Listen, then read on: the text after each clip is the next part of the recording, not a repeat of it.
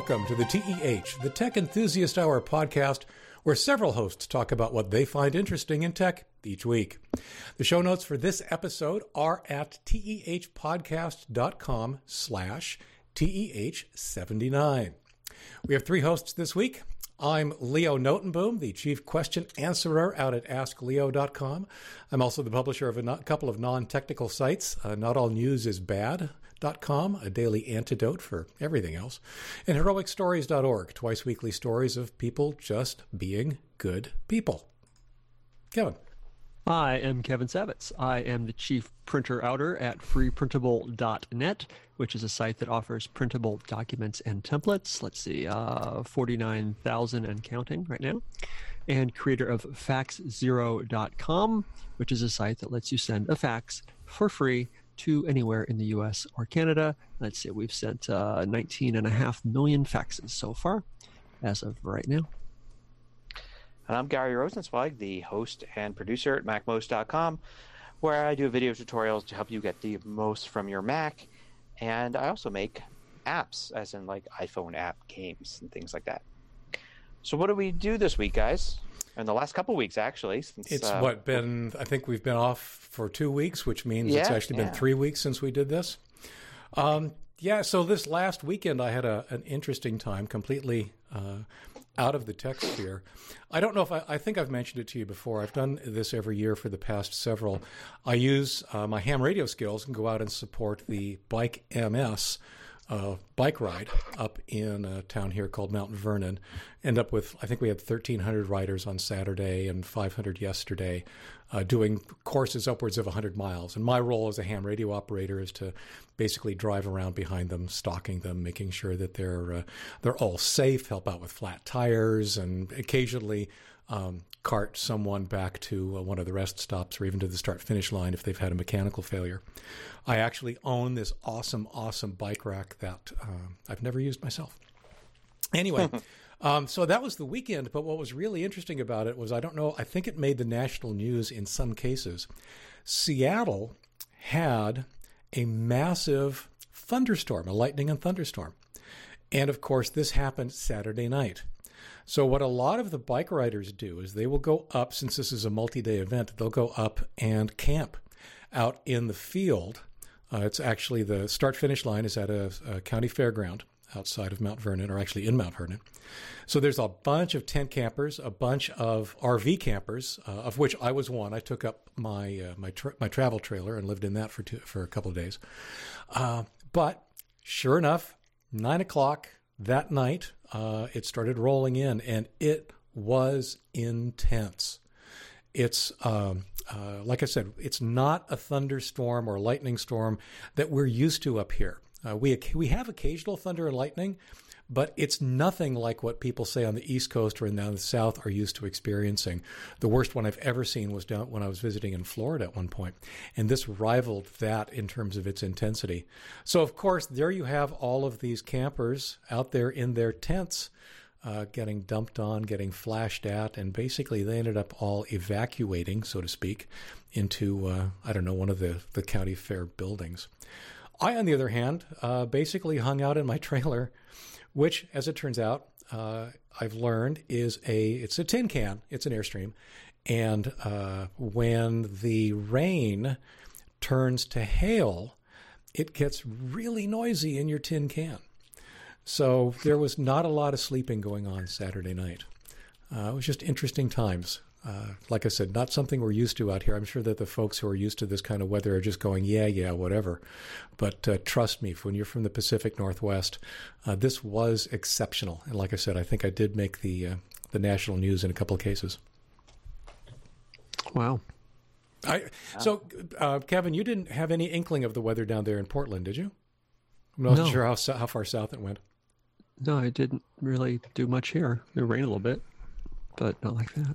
I know that it's been raining fairly hard here for the past couple of days, and I just checked my weather station, and what it refers to as an event, which I'm assuming is like the last 48 hours or so, we've had like 3.5 inches of rain, which is a lot of rain to have in that short a period of time here. Wow. So that was my weekend. What about you guys?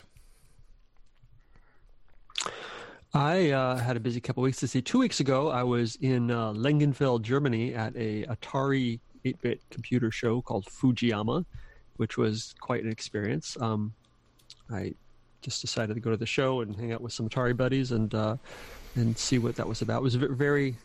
I've been to a lot of vintage computer shows in the United States, and this one was not in the United States, and it was very different in a lot of ways. Number one way was everyone was speaking German, so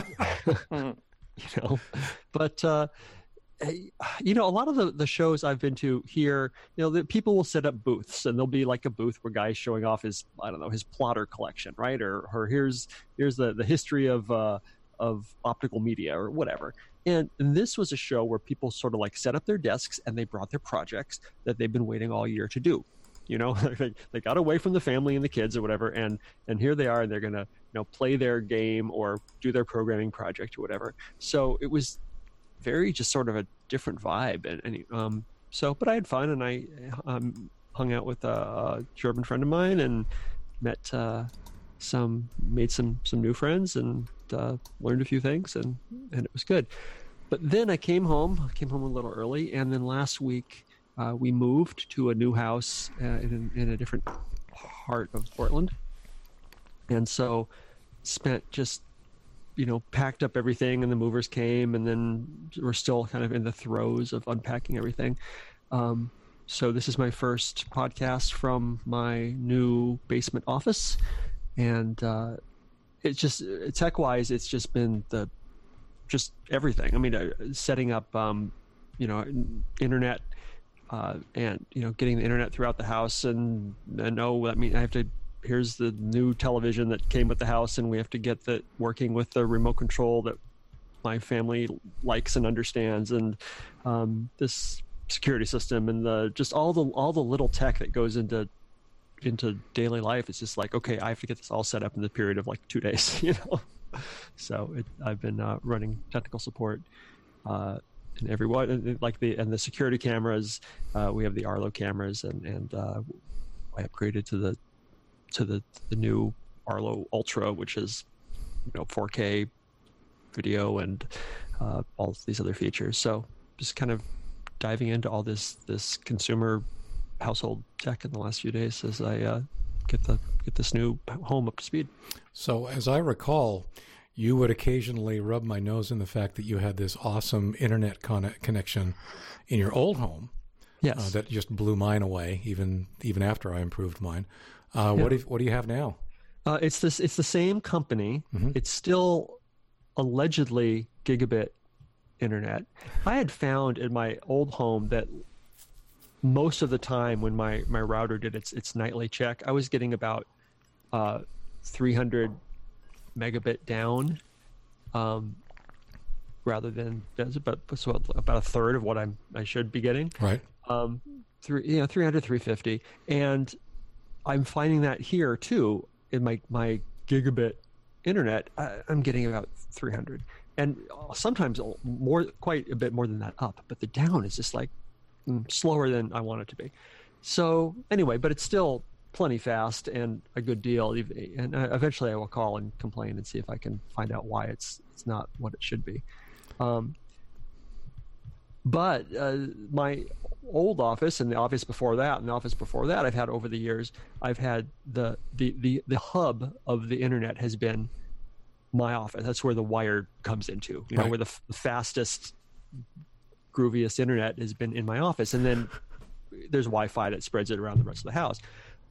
And the way this house was pre-wired from the previous owners is the family room is where the internet goes to. So right now I'm on wired internet through, the Arrow router mesh network thing, which is good, but I feel like, there's going to come to a point where I'm going to have to upload a few gigabytes of information to a web server or something. And I want full, I want all the bandwidth. I want the wired speed. All the bits.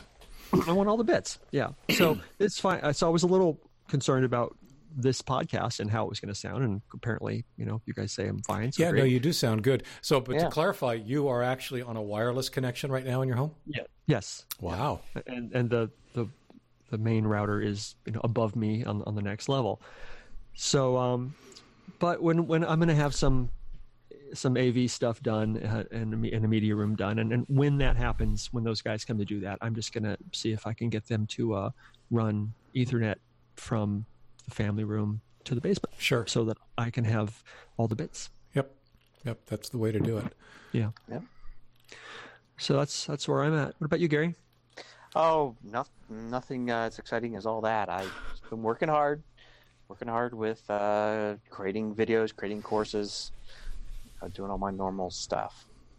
So Gary, there's an Apple event tomorrow? Yeah, so tomorrow, but it'll probably be happening or over by the time most people listen to this. So it's the annual mid-September event where they usually announce new iPhones.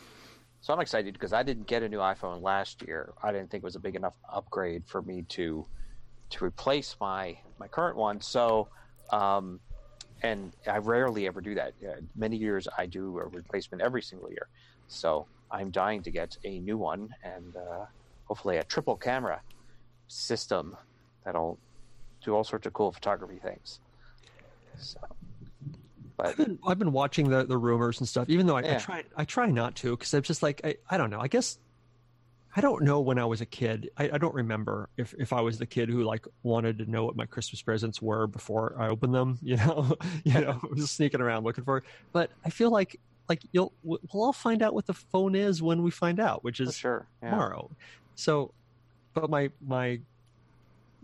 internet news has just been feeding me constant stream of rumors, with the 3 cameras and stuff, and so it'll be interesting to see what actually turns up. Yeah, I think a lot of people, they follow the rumors simply because they're at a point where they want to buy something, and there's this fear that you're going to buy something and then the next week or even the next month, Apple comes out with something that makes what you bought obsolete, right? So people start paying attention months in advance, saying, I need a new iPhone.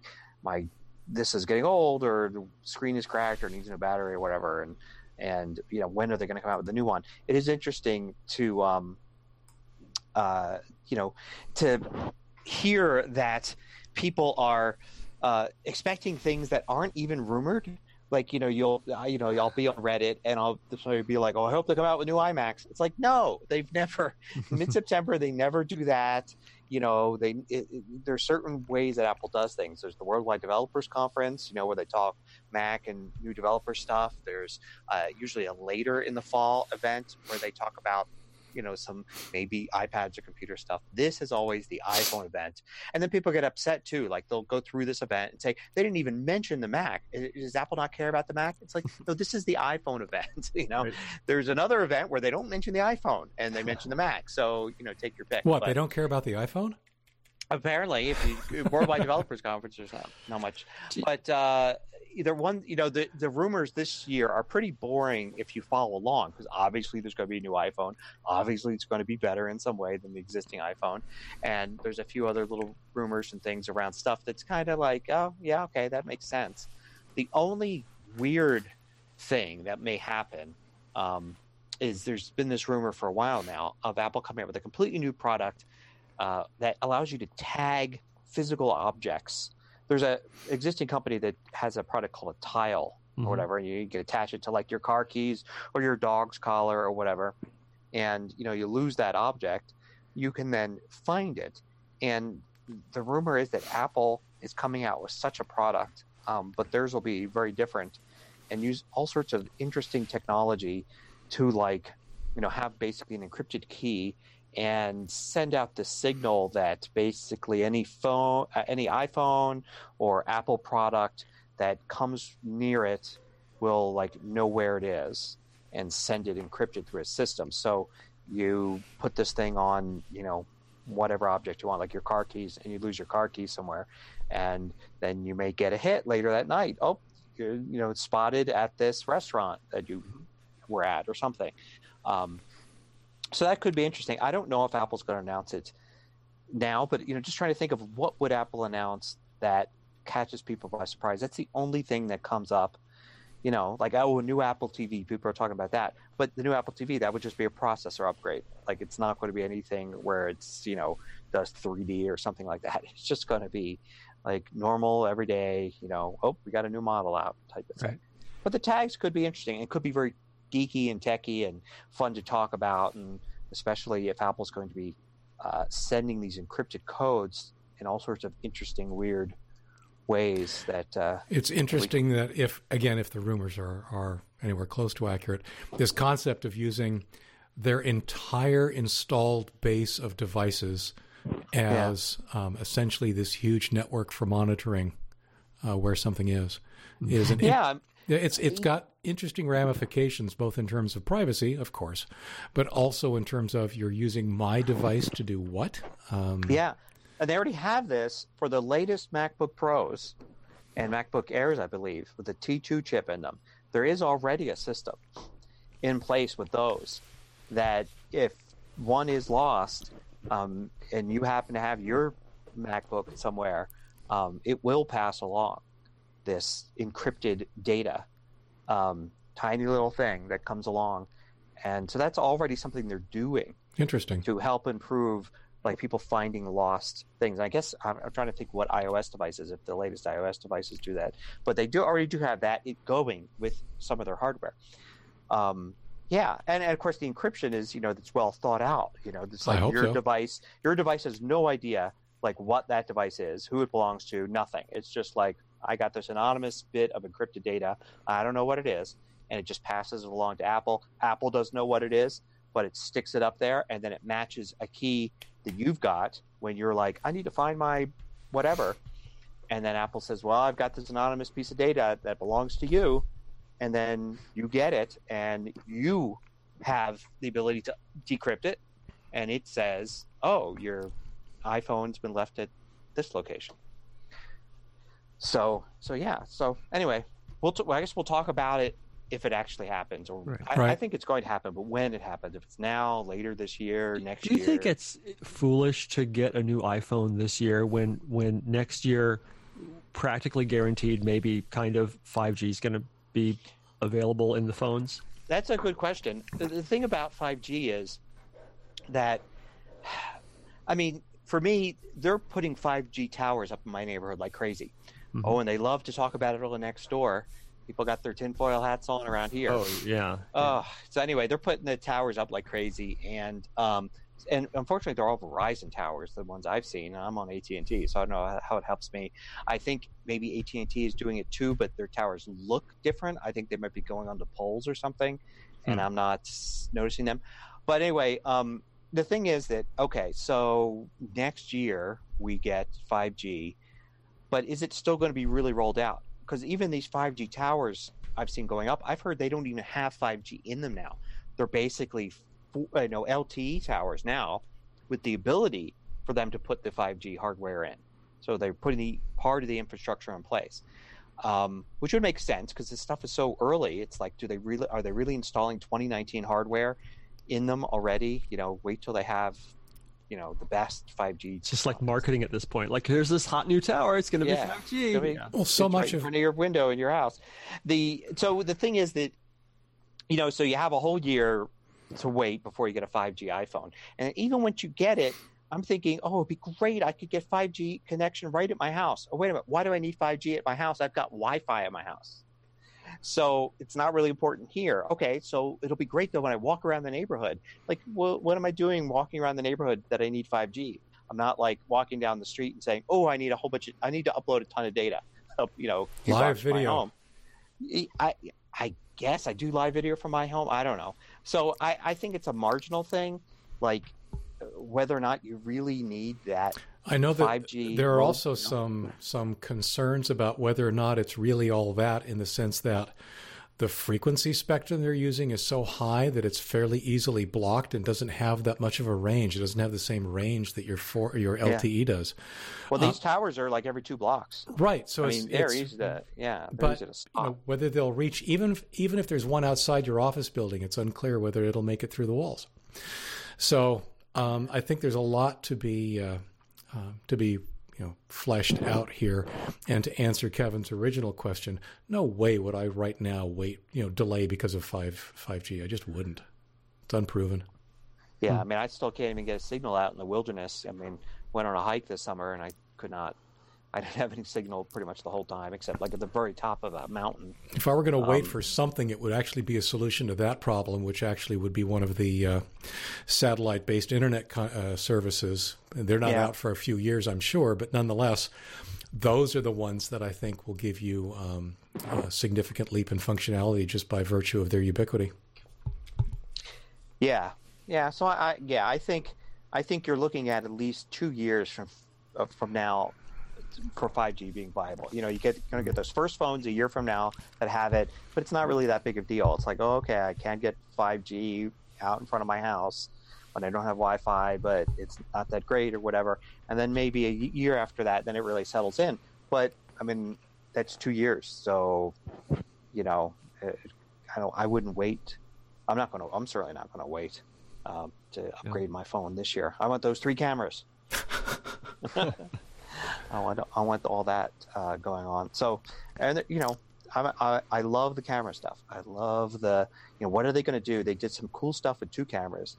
Now what are they going to do with 3 cameras? Like in the software to be able to combine those images and do all sorts of cool things. Right. So, I'm still using the 6S, which I think I got 4 years ago. So yeah, it's time. Yeah, I'll be passing on a phone to my daughter that is newer than that. That's what I'm gonna. That's my justification. It's just like my daughter is going to be taking public transportation from school. She will need a phone. There you go. Yeah. So yeah, it's it families. It helps that families because you can pass all the digital stuff down the line. You get my old one, you get the older old one. When I was moving, I don't think I said this before. When I was packing up a month ago, you're going through closets that you haven't looked at in a long time, and I found this iPhone. I think it was iPhone 3, and the battery was like the phone was bulging. The battery was getting weird and old. The entire phone was just like fat and just like, it's like, oh man, I didn't want to pick it up to hold it too hard. I thought the battery would just like explode all over me or something. It was real. Yeah. How did you dispose of it? I took it to the electronics recycling place that I use. Yeah, well, you have to even be careful with that. When I had my original Microsoft Surface, which was probably the same era, I noticed that it was bulging at one point. And I did the research, and a lot of electronics recycling places don't want them if they're in that condition because it's a danger. And it's not so much that it's going to explode all over you.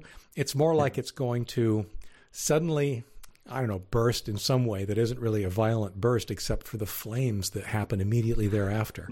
That's why I always take those old electronics on airplanes with me. Good for you. Fly them around as much as I can. Yeah. Well, I mean, I've told the story before on the show. I mean, a year ago or whatever. But when I found an old MacBook in a drawer and it was bulging, I went and took it to the Apple store. They have a recycling thing. I took it to the Apple store, 10 blocks from my house, and said, "I need you guys to recycle this." And they said, "Oh, we'll do that. It won't cost you anything, but you have to do it by mail." And I said, "Really, by mail? Look at it." And they're like, "Oh, hold on." And they went into the back, and they came back out, and they said, "We'll take that off your hands." And that was it. I was like, I wasn't going to ask any questions. It was like, great, here you go. They threw the dumpster out back.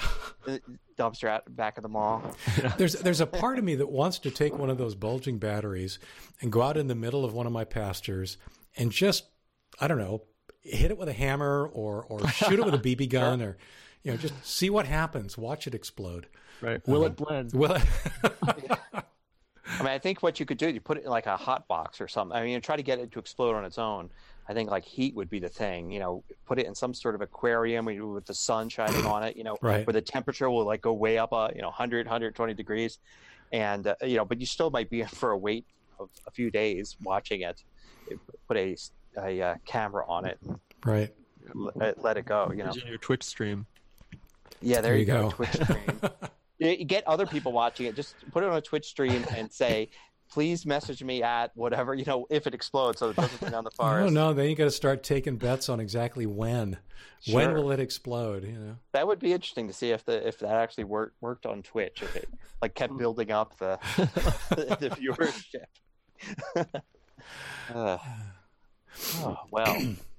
Well, from exploding technology to other old technology, I was amused by this one. I ran into it a couple of weeks ago. Notepad. Notepad has the most interesting history. Windows has a bunch of what they call common controls. So there's software built into Windows that basically put a button here, put a line of text entry here, and there's a common control for multi-line edit. And Notepad was essentially the program they wrote to test that. So it really is, or at least was, nothing more than a wrapper for a single Windows built-in control that's used everywhere. Of course, it gets a lot of use for taking a look at random text files. It's the only real text-only viewer that comes with Windows. They're moving it to the Microsoft Store. So I don't know if that means that they're going to actually remove it from Windows or if you'll get some of its newer updated features by upgrading through the Microsoft Store. But that led me down a path that actually, Notepad, right? Who cares? On the other hand, there's so much stuff in Windows, and by stuff, I mean crap, that there is an opportunity here to really basically pare Windows down to something perhaps a little bit lighter, and then let people pick and choose by moving more and more of the components that ship with the thing every day to the Microsoft Store. Now, Apple's in the same position, and they could do this, and they haven't, right? When you fire up a new instance of a Mac and running OS X, you've got a lot of stuff in there, a lot of which you'll never use. There's a chess game and a weird graphing program and a bunch of weird little stuff. So why aren't those in the Mac Store? Why not just let those be things people choose to install rather than forcing it on them? Anyway, I'm hopeful that Microsoft might take a hint. The cynic in me says, of course, they won't. But let's do this with Notepad. Great. Let's do it with WordPad and the games and the thises and the that's. And, see what else you can move into the store so that what people want, if they want something, their same old something that they're used to using and have been familiar with from Windows XP days, it's not part of Windows, but you can quickly get it by downloading it from the Microsoft Store for free. So it's there if you want it. I'm just hopeful that they'll take that path. I'm a little concerned that because Apple didn't, that there's some grand reason that I'm missing. Well, Apple did, though. It kind of did. I'm trying to remember now exactly. It's hard, when you use this stuff all the time. It's like, well, what comes installed? I mean, I believe Pages, Numbers, and Keynote don't get installed with the operating system, but at one point they did. You just get them from the App Store. They definitely don't on iOS. I know that. And I think there's a few other things. They did move a few things to the App Store. And some of them, I believe, you do get with the operating system, but now because they're in the App Store, you could uninstall them. Whereas before they were baked into the operating system. You can't uninstall them because there's no other way to get them. And then they took several apps and they said, okay, they're installed, but you can uninstall them and reinstall them. There's a Mac App Store entry for them to be able to get them. So I think they did. I mean, Apple's got that chess game, for instance, that you mentioned. The reason that's there is it's the one thing you get that uses Game Center. So it's basically there to be here's one thing that uses Game Center that will be on every Mac by default, and it's a tiny little game anyway. Right. Well, people have lots of reasons for not wanting something on their machine, and the fact that it's tiny is actually only part of the equation. Sure. So as I sit here, because I'm looking at my Mac, I'm actually recording on my Mac tonight, and I totally get I'm not the average Mac user, but sure, I don't use Safari. You probably want a browser, but then Microsoft went the Edge route. So I look at Safari as the Mac's Edge. There's a mail program that I never use. There's contacts that I never use. There's a calendar and reminders and notes and maps and messages and FaceTime and photo booths. Because you're not using any of the, I don't use the Apple ecosystem. any of those things, right? I'm not part of the Apple ecosystem in that sense. And the fact is, iTunes, please make iTunes go away. Okay, fine. They're kind of sort of doing that. Yeah, they are. So, I mean, there are so many different scenarios where people are using things that, and by the way, Pages and Numbers and Keynote and Preview, they're all here, right? They're all, and I didn't install them. Okay, so maybe, but your Mac isn't, new. No. This is, I've had this for several years. So you're right. It might be legacy stuff that they just keep updating because it's already there. So I don't know. I just see a huge opportunity for them to make nice with a lot of people who are tired of all this clutter on their machine. And for a lot of people, that's all it really is, right? It doesn't have any real impact in terms of disk space or performance or any of that. It's just clutter, and they don't want to see it. Anyway, I'm hopeful. We'll see what happens. The fact that they chose Notepad as their test bed or initial point is interesting. In similar news, this week I read that they're bringing back Power Toys. Power Toys was a set of developer-initiated utilities, literally developers. These were like random people in the Microsoft development community, mostly in the Windows group, that generated these random toys that did interesting things, and they packaged it all together and released it to the public under the name of Power Toys for Windows XP. They are now releasing something they're calling Power Toys. It's not the same code base, and I don't think it'll have everything that the old Power Toys did, but it's got a couple of interesting things in it now that I think, again, bodes well for the people that are missing some of these utilities. I know that there's one that I installed almost immediately that I found interesting. I have to go find the official name for it again. It is Fancy Zones, they call it. It's basically a window manager that lets you define regions on the screen that you want Windows to snap to if you do the right thing. It's something that I use all the time. If you've got a large monitor or a couple of large monitors, then you can quickly, arrange your windows in an efficient way and then save the configuration. The other thing that's interesting about that is that they released it on GitHub. It's open source, which means that other people will hopefully be able to add interesting things to it, and certainly everybody can see what the code is and how they're doing what they're doing.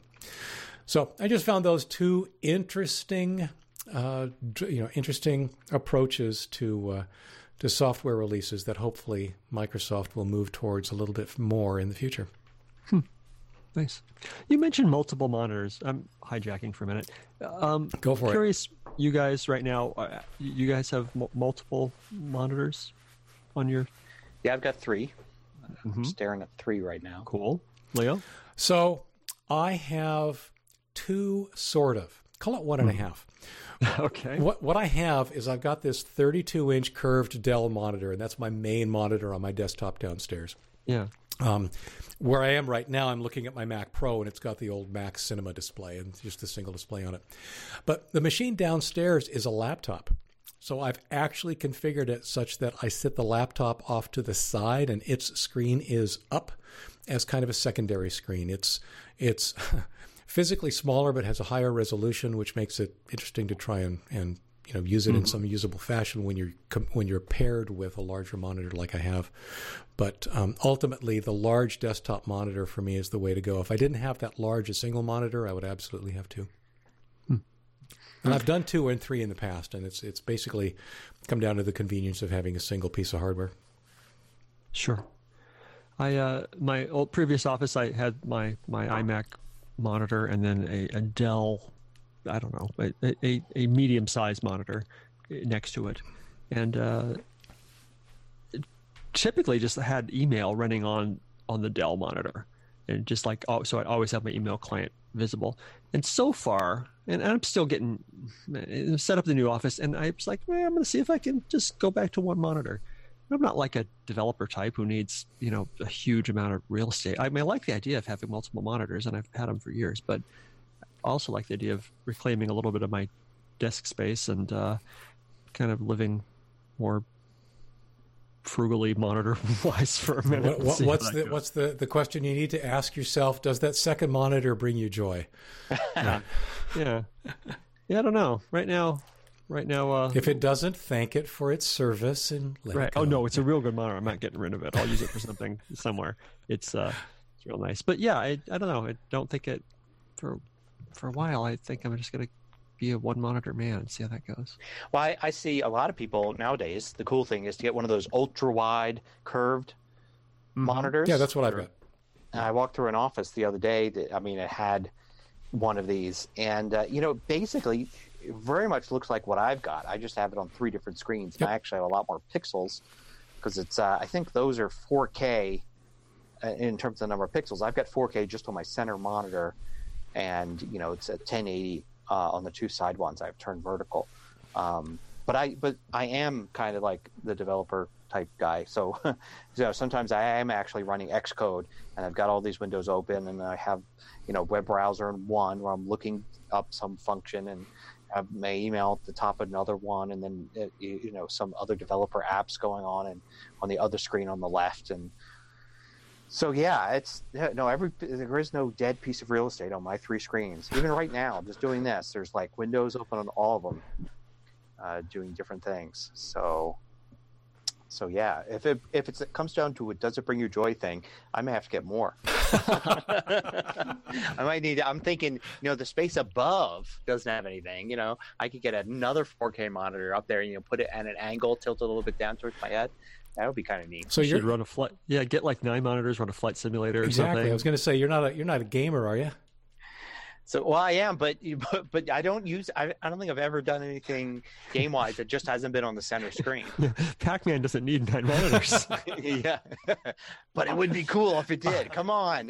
No, it'd be awesome. I got to tell you, World of Warcraft on this large curved monitor is actually pretty cool. Oh, I can imagine. Yeah. Yeah. Have Pac-Man go through the tunnel instead of coming out the other side. Just keeps going on the next screen. Monitor, right? There's a whole other maze over there. Yeah. Multi-monitor Pac-Man. I like it. So, should we talk about Twitter? Sure. Let's talk about Twitter. In the ultimate irony of ironies, Jack Dorsey, who is he's one of the founders. Is he like the CEO now? He is the CEO, so. Yeah. Mm-hmm. Of Twitter, had his Twitter account hacked, which was, like I said, awesome in a Schadenfreude kind of way. But the interesting thing about this scenario is as much how it was hacked rather than that it was hacked. Someone managed to do what's called SIM swapping. And when you do a SIM swap, what you're really doing is what I refer to, I believe what you're really doing is what I would consider to be social engineering. You're calling up the phone company. You have enough information about the target that you can convince the customer support representative that you are the proper owner of that particular device. And, oh, by the way, I lost my phone. Can you assign it to this other phone?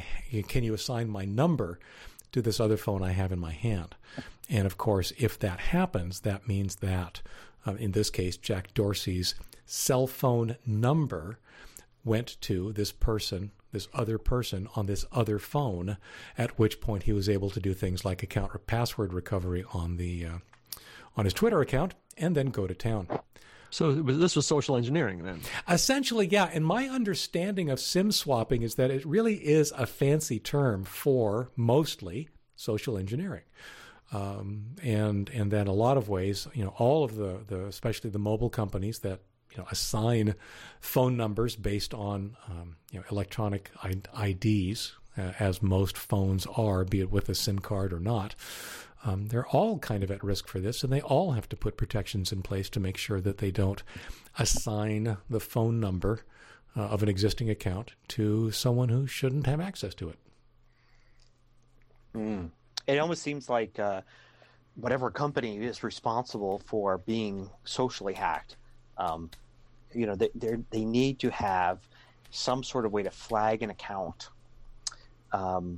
where, you could go and somebody like Jack Dorsey could, go in and say, I need my account flagged.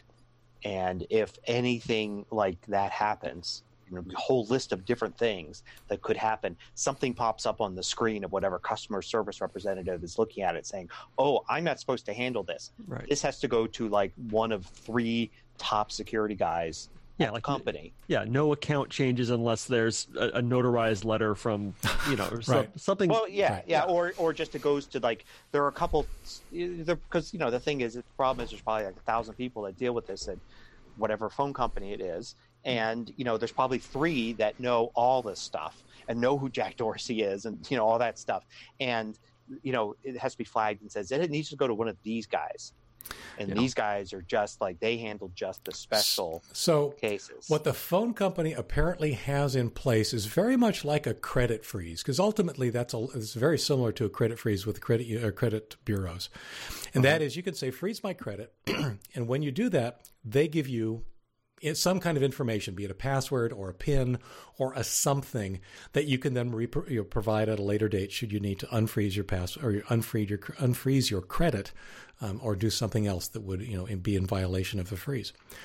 Most of the mobile companies, I believe, have the ability for you to set up an additional PIN that is required to be specified in order for any of these kinds of changes to take place. Now, have most people put in a PIN? Well, I haven't, and I probably should. I don't know if either of you have. I think I have. Do most people realize that this is even an option? Probably not, because it's not something that the companies tend to make a big deal out of, because when you think about it, it's more work for them. Right, it's more hoops for their customer service agents to then have to deal with. It's more hoops for customers who have lost their PIN, and trust me, customers will lose their PINs, to be able to recover or do anything with. So there's a downside to it, but from a security perspective, it is something that, quite honestly, Mr. Dorsey probably should have put in place. Yeah. I once put one of those credit freezes on for absolutely no reason. It was just that I heard you could do that. So I did it, and he had to renew it every year. And I one day walked into a Sprint store because they had a deal on those little mobile, like, MiFi things, yes. And I was doing some traveling. So I was like, oh, get one of those. And it was like a monthly plan. And for some stupid reason, I don't know if they still do this, but, they had to run a credit check because I'm getting a monthly plan for, $20 or $30 a month, which is weird because you can get all sorts of things that cost way more than that per month, and nobody runs a credit check on you. But for some reason, the phone companies still think they need to do that. At least they did when I did this. It must have been 10 years ago. But and actually, I didn't know they needed to run a credit check. They didn't say that. They just said, okay, we do this. And there was some problem with their system. We don't know. There's a problem with the system. We don't know what's going on. And it's stretching to like 15 minutes, half hour, an hour. I'm there. And it's like, we don't know what's happening and this. And we have the office, Sprint home office on and trying to figure out why the computer is giving us this error code on whatever. And finally, it's like, oh, they said it runs a credit. Do you by any chance have a freeze on your credit? I was like, oh, yeah, I do. And I didn't know you would have to run a credit check for this. And they were like, yeah. So it turned out that there wasn't a PIN. The deal was they had a number on file, and they would have to call that number. And I had my cell phone with me. I said, call it. And my phone didn't ring. And they just said, oh, no, the person on the other end hung up. I was like, oh, crap, it must be the home number. So I was like, oh, so I'm not home. And they're like, oh, they need to talk to you personally. So then I called my wife at home and walked her through the steps of doing call forward to my cell phone. And so then I said, now try it. And sure enough, it forwarded to my cell phone. I answered, said, yes, this is me, Gary. And yes, I do give permission for Sprint to run a credit check. And so that was kind of a interesting, but hey, the system worked. Right. Right. It protected me from nothing. And clearly, probably it should have protected me from making a bad purchase and getting that stupid MiFi with the 2-year subscription plan. That's what it should have done. But in your case, you were in a situation where the additional hoops apparently didn't bother you. The additional delay wasn't an issue. It bothered me. It was an issue. But yeah, okay. I take it. But sure. Certainly if you're in a more emergent situation, you want it to be secure, but you also want it to be, I don't want to say convenient because that's at odds with security, but you at least want it to be relatively, I'll just say fast, right? You want it to be something that can be accomplished in a relatively short amount of time. And I think that's what a lot of people object to because they, like I said, they don't remember these pins or they set the pins to their single pin or whatever. Anyway, it's interesting that something as simple as social engineering is still being used to target high-profile targets like Jack Dorsey and succeeding. Sure, and high profile is a good key term to use here because people always read about this stuff and get panicky, but high-profile targets are high-profile targets. Absolutely, that they having the effort applied to it makes sense for whoever wants to do it. Either they're going to get fame or money or something, which means for most of the rest of us, we don't have to worry about this kind of attack very much. Now, I will say that there is one exceptionally high-profile Twitter user who I'm sure is under constant threat of their account being hijacked.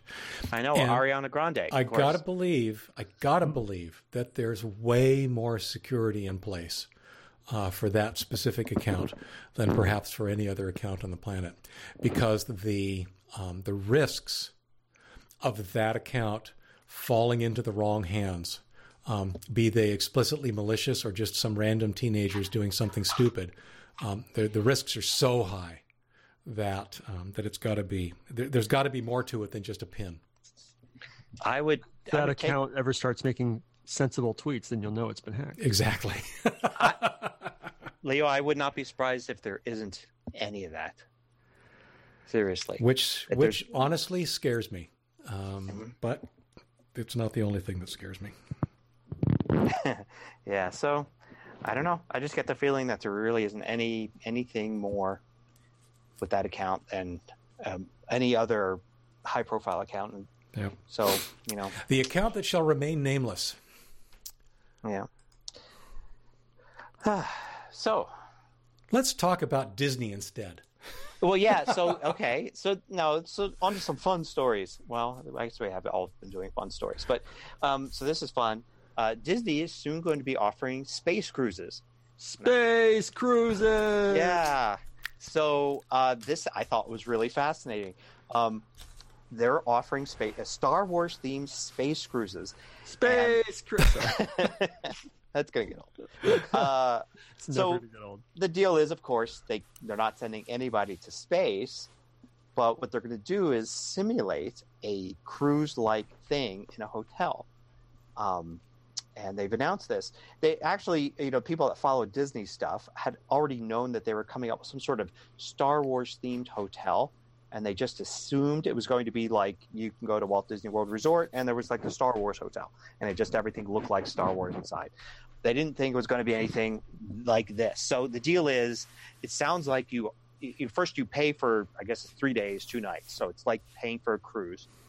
You arrive and you get into the hotel by going on some sort of ride. That the ride will make it seem like what you're actually doing is blasting off into orbit, probably into hyperspace, and arriving at this spaceship. And what you're actually doing is probably exiting the other side of the ride. I'm guessing, you get out of the car, and on the other side is the hotel. And then the hotel is all the windows are LCD screens with views of space, and including the ones in your room. And everything is kind of enclosed in there, so you have this illusion that you're in outer space. And then all of the crew are in costume, some of them in a costume as aliens from the Star Wars universe. And there'll even be plot lines and things It sounds like the activities, instead of doing the cruise stuff, you could do things like, take a gunner training. In case we're attacked, it'd be good to have some extra gunners on board, so you could learn how to use the ship's guns, which are probably some sort of video game kind of thing. And then, of course, probably what happens is towards the end of the cruise, the ship is indeed attacked, and those of you who had been trained as gunners, please report to your stations to help fend off the I forget the name of the First Order. That's what it is, the First Order from the ship, and then there'll be lightsaber training and all sorts of stuff. So it's all very Star Wars themed, and then at the end, and there's going to be an excursion, and the excursion is going to be to the Star Wars land in Disney World. So probably enter a shuttle, which will be a bus, and they take you to that thing, and then you walk around that land like you're on Tatooine or wherever it's supposed to be, and then get back on the bus when it's done, and back to the ship, and then you probably have some sort of ride or way you disembark the ship at the end that it doesn't break the illusion too much. Anyway, it sounds really cool. I was like, this sounds like a really good idea. I'm sure it's going to be outrageously expensive, but as any Disney hotel is. Yeah. What a neat idea for an experience. It's a clever idea. It is. And probably excellent use of crappy real estate for them. You could do a hotel without needing a good view or or a space for an outdoor pool or whatever, because everyone's going to be inside looking at LCD screens at windows. That would be super interesting. And and they have we'll have a link to a lot of tech blogs covered it, but we'll have a link to the original story, which was basically this PR release from Disney. And they've got pictures, and it shows. It's funny. All the bloggers were like, "Oh, and you get to meet characters. Look, there's Chewbacca." I'm like, well, why does that have to be Chewbacca? That could just be another Wookiee, right? Every time there's a Wookiee, it doesn't have to be Chewbacca. Chewbacca's everywhere. Yeah, but they've drawn. So there'll be people in costume, and of course Disney excels at that, right? Having people that play the entire part of the Disney character, right? They never break character, so you can go and talk to different people, and they're supposed to also be deeper things that go on. So if you wanted to, for instance, go behind that door over there, it leads to what looks like kind of an engine room, and there are actors in there, and when they see you coming, they start secretly talking about some sort of rebel spies or something like that, and then you're supposed to overhear that, and then you can kind of play into the entire storyline, and come back and go again, and this time it's like one of those evening murder mystery parties taken to an extreme. Yes. So did they give a date? I don't know if there's a date on there. I think it's coming soon or something like that, or whatever. They're probably going to roll it out. I'm sure, there's people that have special access to Disney stuff. Yep. And Stardate 8598.3. I don't know. I'm sure that they'll roll it out to their best customers first. Well, I know there's I was just watching a vlogger talk about a park in Utah that is like a Renaissance fair, but it's basically done better, and it's like a Dungeons and Dragons type adventure thing. And you go in, and you're basically a first level character, and you spend all day in this park, and the actors never break character, and there's missions for you to run, like missions and goals, and you can talk to characters, and they'll tell you, please, you take this message to so and so, and you go and you complete these goals, and you get little gold pieces and all this stuff. I tell them, the actors, your mission is to leave me alone, let me read my book, just go. Go. So sounds like a real life world. Sounds like a real life World of Warcraft, because that's what a lot of these games are. Is go kill 10 of these things, or go deliver this message to that person, or something. It's LARP, Yes. That's what it's compared to. Is compared to basically a theme park style LARP, where you can just show up for the evening, and you're doing, you and a bunch of other people are going through this village. You're in this village, and you have to uncover these things that are going on. For the small subset of listeners who are scratching their head right now, LARP, live action role playing. Yeah. Our listeners know that. Most of them do. I'm absolutely convinced most of them do. This is for the one that doesn't. So I guess the Star Wars, interesting, I didn't even think about that, but the Star Wars, cruise is basically a LARP too, really. You definitely could get into it enough. I guess you have to, really. I guess you're not going to have a good time, on that thing. If you're not going to go and buy into like, oh, let's have fun and just pretend we actually are in the Star Wars universe, then why are you there? So, yeah. So let's end with this next one. This one caught me kind of by surprise. This is not a test. This is not a test. Yes. The FCC doesn't like it when you use fake emergency broadcast signals in your television show. Yeah. And on one hand, it surprises me that the television shows didn't already know that, especially the shows that got affected. These are shows like, what was it, Young Sheldon, Walking Dead, and I forget the other one. Jimmy Kimmel Live. Jimmy Kimmel Live. Well, he's going to do it just on purpose, right? Well, he probably had it in a sketch or something like that. Exactly. I don't know what the situation, but the fines are huge. As they should be. But what surprised me is that I don't know what it was for Walking Dead, but for Young Sheldon, if it was going to be period authentic, then they weren't using a current EBS. They were using something that would have been appropriate to the time that is no longer supported. Yeah, and they even, in this article here we'll link to, it does mention that they did actually, seems like they used a period appropriate one. So I don't know. And they even modified it to some degree. Maybe the idea is that, the new one that we hear that sounds like a digital beep. Actually, let's play the one right now. No, we can't. Yeah.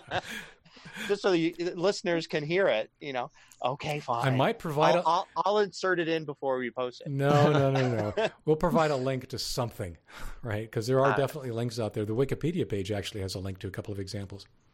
I miss this is a test of the emergency broadcast system. This is only a test. The next 60 seconds, we'll be conducting a test. They did a little speech, and then they a part of that is because you're not listening to live radio or TV the way you used to. But they don't do it on. I mean, do they really? They still do it on radio. I have absolutely heard it on radio. Really?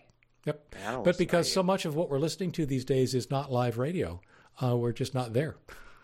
And of course, we get notified much better now because our phones get those notifications. I had one this summer, flash flood, thunderstorm thing. Did you get one on when you were in that rain Saturday? No, there was no emergency alert set out for that.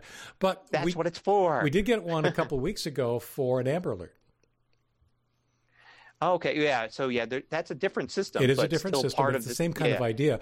And you're right. Text messaging or sending out those kind of alerts via something that people actually have in their pocket most of the time is probably more effective because people, like I said, just aren't listening to live radio and TV the way they used to. I remember we were on vacation and somewhere, and we were in Hawaii, and there was actually a really dangerous flash flood, and we would have had no idea. I mean, at home, you kind of know, like what danger you're in, all that stuff. The area we were in, no clue. And our phones did actually go off, and we were in a pretty bad situation. It ended up being fine, but without those phones going off, we would have slept through the entire thing, and not realized that basically the house, which was elevated on stilts, basically that we're staying in, was basically 3 feet of water underneath us as we were sleeping, rushing by to the ocean. But yeah, I don't know. The fines are really big. $272,000 against CBS for the Young Sheldon infraction. The Walking Dead had $104,000. I can't even remember on the Walking. Maybe it was an early episode or whatever. Yeah, I don't remember it either. But yeah, the funny. We're coming up on another an anniversary here of course, 9/11, and I remember one of the interesting things. From the tech standpoint that happened at that day, in the aftermath, was people said, well, why didn't the emergency alert system go off? on 9/11. Good point. Especially that morning when nobody knew what was going on. Right. All our lives growing up with this will be the system that alerts us if something really goes down. And then there was a day when things really went down, and they didn't bother to do that. Of course, they didn't need to. Everybody was glued to the television watching the news. Yeah. So it would have not made any sense for them to do it. But still, nobody thought to activate it. I think there were some articles about that afterwards, too, about why didn't they use it when they finally had a chance to. So anyway, on that note. Let's hope we never hear it again. Well, yeah. Well, we hear it for tornado warnings and weather-related events, right? Right. I mean, that's not going to stop. Well, it's interesting because that's one of the things that, again, depending on where you live, hey, we've come full circle, weather. What a lot of people in, like, the tornado belt have are, in fact, weather radios, which are the kinds of things, if I understand them correctly, will actually automatically alert, even when they're not, quote-unquote, on, right? They will fire up they will fire themselves up when they receive the appropriate tone and signal that says they should be, and then they'll play whatever the alert is. And that's all it all happens, I believe, on the NOAA weather radio channels frequencies. But out here, for example, in the Pacific Northwest, nobody's got those because we don't have that kind of weather here. We don't have the kind of weather that we would need an alert for. We didn't until last week. Well, yeah. But even here, what we need alerts for are things like earthquakes, but, 10 seconds isn't going to buy you much, or much less a minute. It's going to take longer to activate the system than it would to actually, react to whatever the alert might be. So it's interesting that a lot of things people take for granted in other parts of the country, like having an emergency alert radio, are just not commonplace elsewhere. And like I said, that's the case here. So... On that note, anything else before we go, guys? No. Nope. The show notes for this week are at tehpodcast.com/TEH79. You can also find us on Twitter and Facebook at the TEH Podcast. Occasionally, we could really use your ratings and reviews on iTunes or whatever other service you listen to. We know that Randy started doing this, and I kind of appreciate it as well. If you tweet something nice about us, we might just screenshot your tweet and put it on our website. It could happen. Anyway, thanks for listening, and we'll see you all again here next week. Take care. Bye. Bye.